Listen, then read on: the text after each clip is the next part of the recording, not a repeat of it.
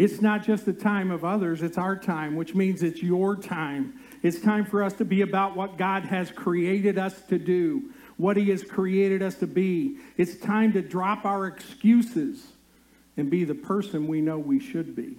It's time to draw courage and be the church that our community needs us to be. It's time. It's time to have hope. For some of you, it's time to renew your hope.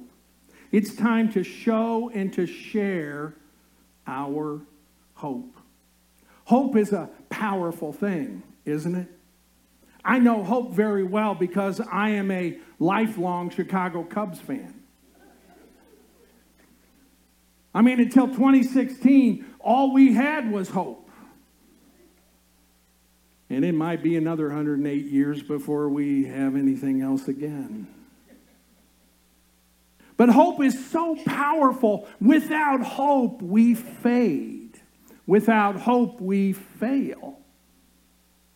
They say in study after study, sociologically, that those that are in dire circumstances, whatever it may be from, health circumstances, financial circumstances, family situations, whatever it might be, that the one thing that consistently helps people to rise up out of their situations is hope.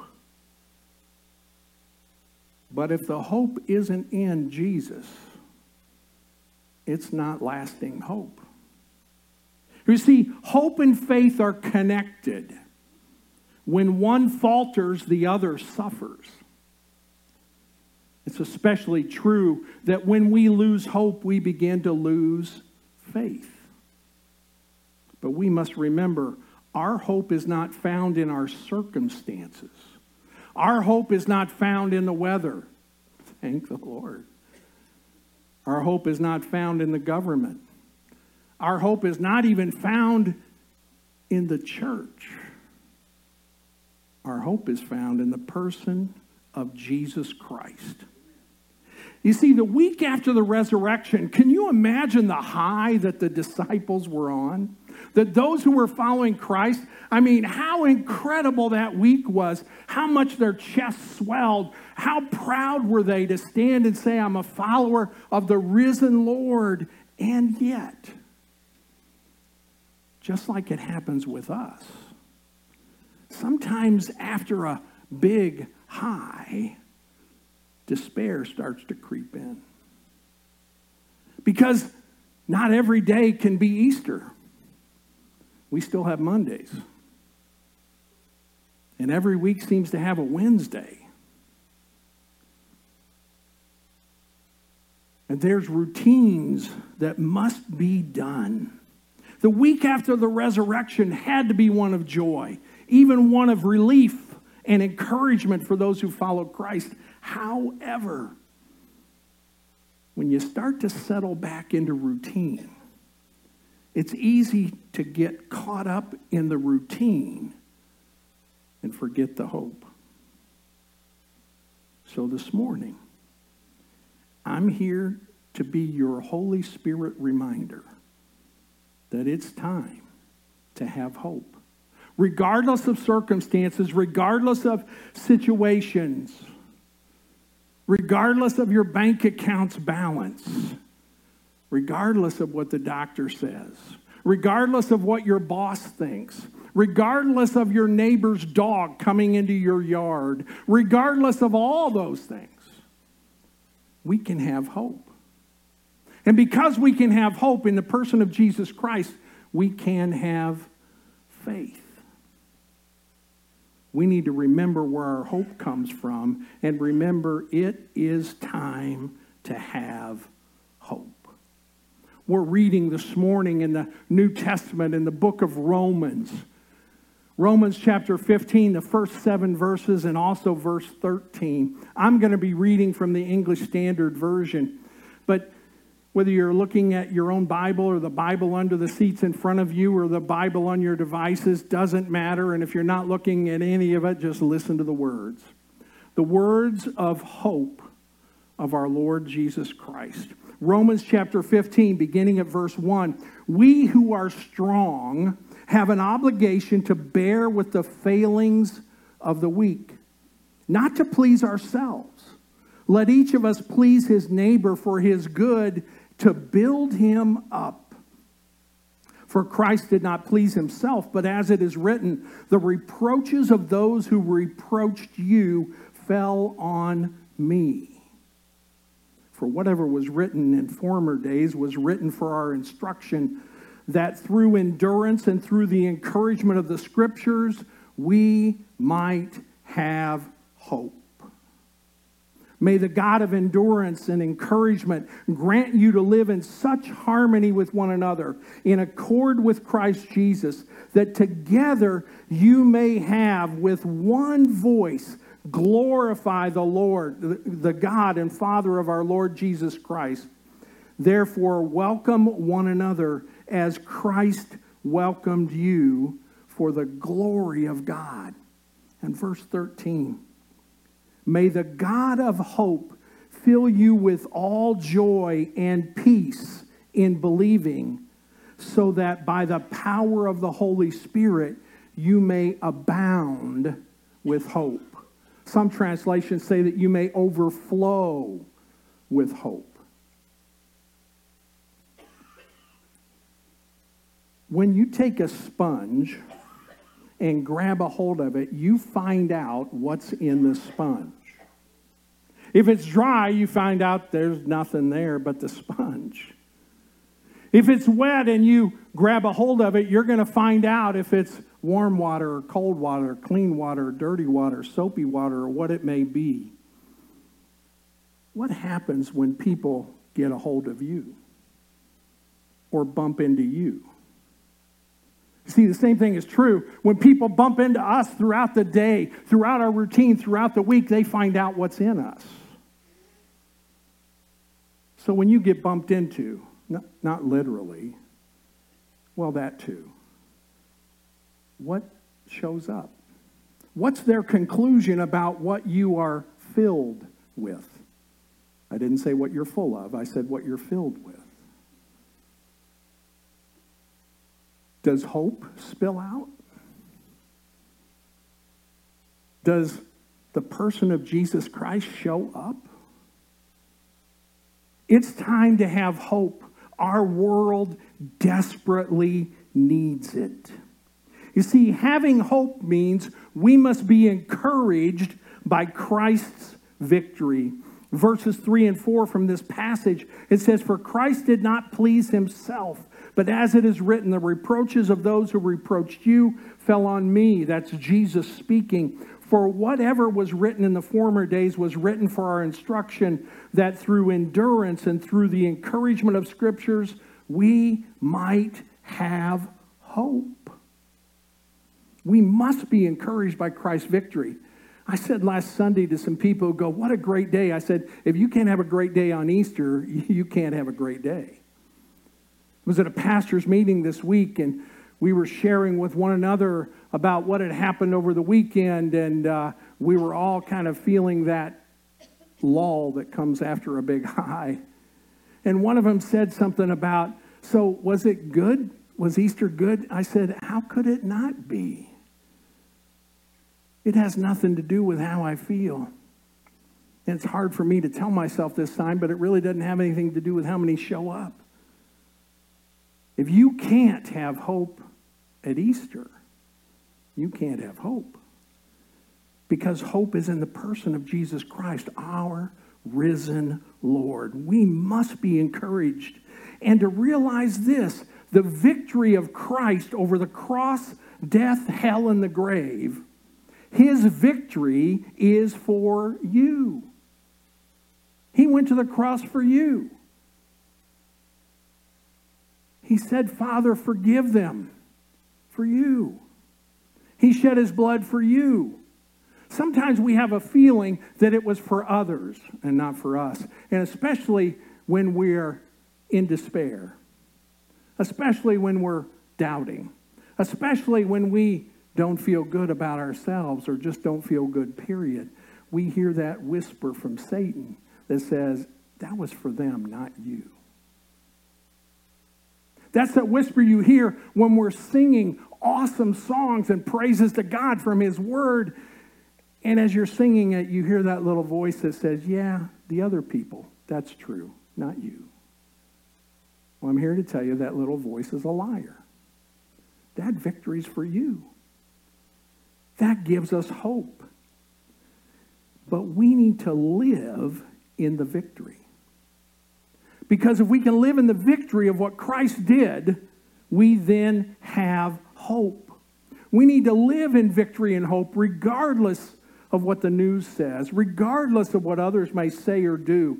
Hope means being encouraged by Christ's victory. Hope also means living with encouragement and endurance. Now, I have found with each passing year, physical endurance tends to evade me more each year.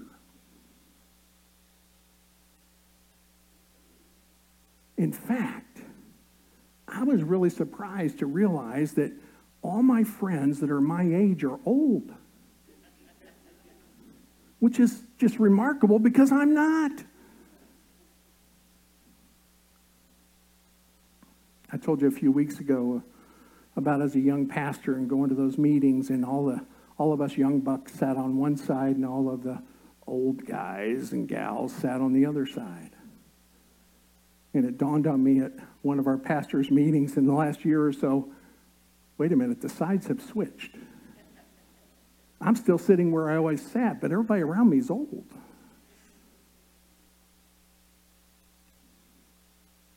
But through Christ, we not only have encouragement, we have endurance. He has provided for us. We are to build each other up, not for our good, although it is good for us, but to build those up around us, verse 2 tells us. And it also says in verse 5, may the God of endurance. When was the last time you thought of him as the God of endurance? Helps you to endure things and to last, even through difficult times. I still remember my Uncle Junior telling me about the last hours of my Grandpa Owen's life. Grandpa was always an encourager, though he did it very quietly. Grandma was the talker, Grandpa wasn't. But I was always encouraged by Grandpa, but he didn't say much. He just did the right stuff.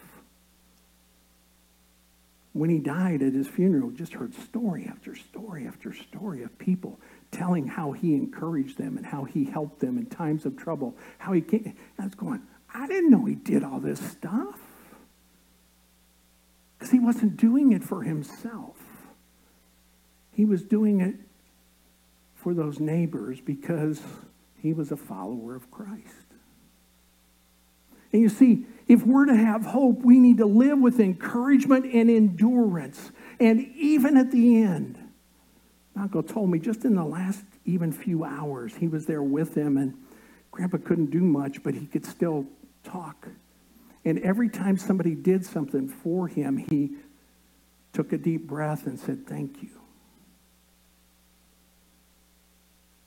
Even to the end. I want to live that way. In gratitude for others and giving encouragement to them as well.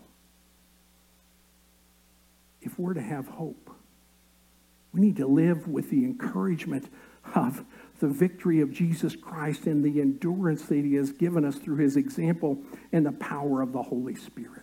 We're to be encouraged so that we can build up others, not just so we'll feel better. Feelings are fleeting and they are often false.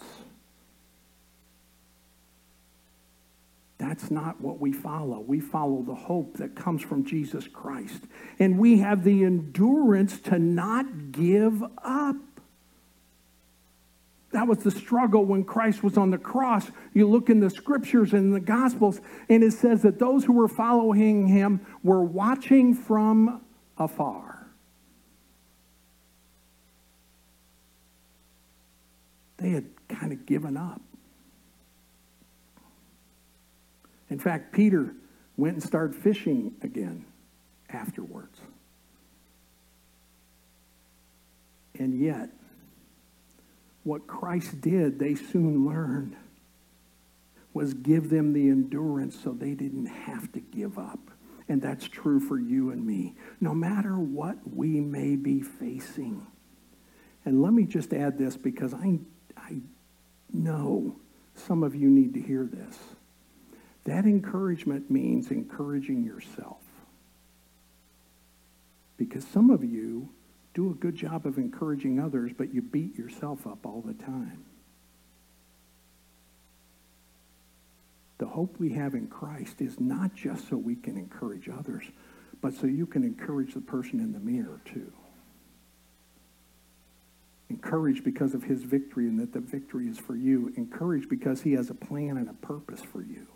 A plan with a hope and a future, as it says in Jeremiah. Not for your destruction. Living in this hope means living in harmony. We could go for a few weeks on this, but we're not going to. Living in harmony. Verse 5, may the God of endurance and encouragement grant you to live in such harmony with one another, in accord with Christ Jesus, that together you may with one voice glorify God. Together, to live in such harmony that it's as if we have one voice. That's the power of what you did just a few minutes ago as we sang together. And even if your voice is not one that we want to put a mic in front of, we're still singing with one voice. That's the power of the hope in Jesus Christ. That's the power of living in harmony. In agreement? No, we don't agree on everything. I mean, some of you aren't Cubs fans. I pray for you. We don't agree on everything. Some of you think it's okay to put ketchup on a hot dog. You're wrong. Some of you think the toilet paper goes under instead of over. I've studied the original Greek. It goes over. We don't have to agree on everything to be in harmony about the hope we have in Jesus Christ. The first mission trip I took was to Honduras. And I went to play basketball, actually. We used basketball to witness, and we got to play the guards for the president of the country and a whole bunch of just amazing things. We got to play the national championship team from the country, and every time they allowed us to share our testimony at halftime. So instead of resting and putting our feet up, we were working at halftime. But what I remember most about that trip is the churches we visited. And everything was in Spanish. And I can play Uno, but I don't speak Spanish. And you're there going, I'm not going to get anything out of this. And then we start singing. And I go, wait a minute, I know that tune. And I start singing. I'm singing in English, they're singing in Spanish, and we were in harmony. Not our voices, our spirit. That's how we're to live, in harmony with Christ and his word, in harmony with one another, and we are to be doing it all while we welcome others who are not yet in harmony, but whom we love, in whom we can share the hope of Christ. Dr. Tony Evans, in his book, Kingdom Men Rising, wrote, "No war was ever won when soldiers fought separately based on their own goals and strategies. If we're going to win, we must be in harmony, one voice, one mission, one cause, and that's Jesus Christ. Method isn't the issue. Methods change. The message never does. We've got to be in harmony for this hope to come shining through. And then it's time for hope. It's time to live in that hope. And to live in that hope means that in our hope, we draw others to Jesus. If not, what's the use? Verse 1 of this passage says, we who are strong have an obligation to bear with the failings of the weak. That includes those who don't yet believe. In our hope, we're to draw others to Jesus. Our life is to be a testimony. Our greatest hope is in Christ and in helping others come to faith in Christ. Everything we do is about that. We do things that are to encourage us, to give praise, to build one another up, but it's so the purpose of reaching others for Christ so that they come to a saving faith in Christ. In a few weeks, we're going to do a couple of messages talking about how to share our faith. Because I know sometimes for some of you go, I have no clue. I'm going to try to help you with some of that. But you see, living it out is the greatest testimony we have. Our words need to back what we live, or our words won't matter much. It's time. Let me ask you, how's your hope this morning? If we could put it on a scale of 1 to 10, with 1 being the lowest and 10, you're just overflowing with hope, what would your number be this morning? If you look back on this past week, how would those around you rate your level of hope? Not when you show up here and pretend. Yeah, I know you do that sometimes. How are you? Fine.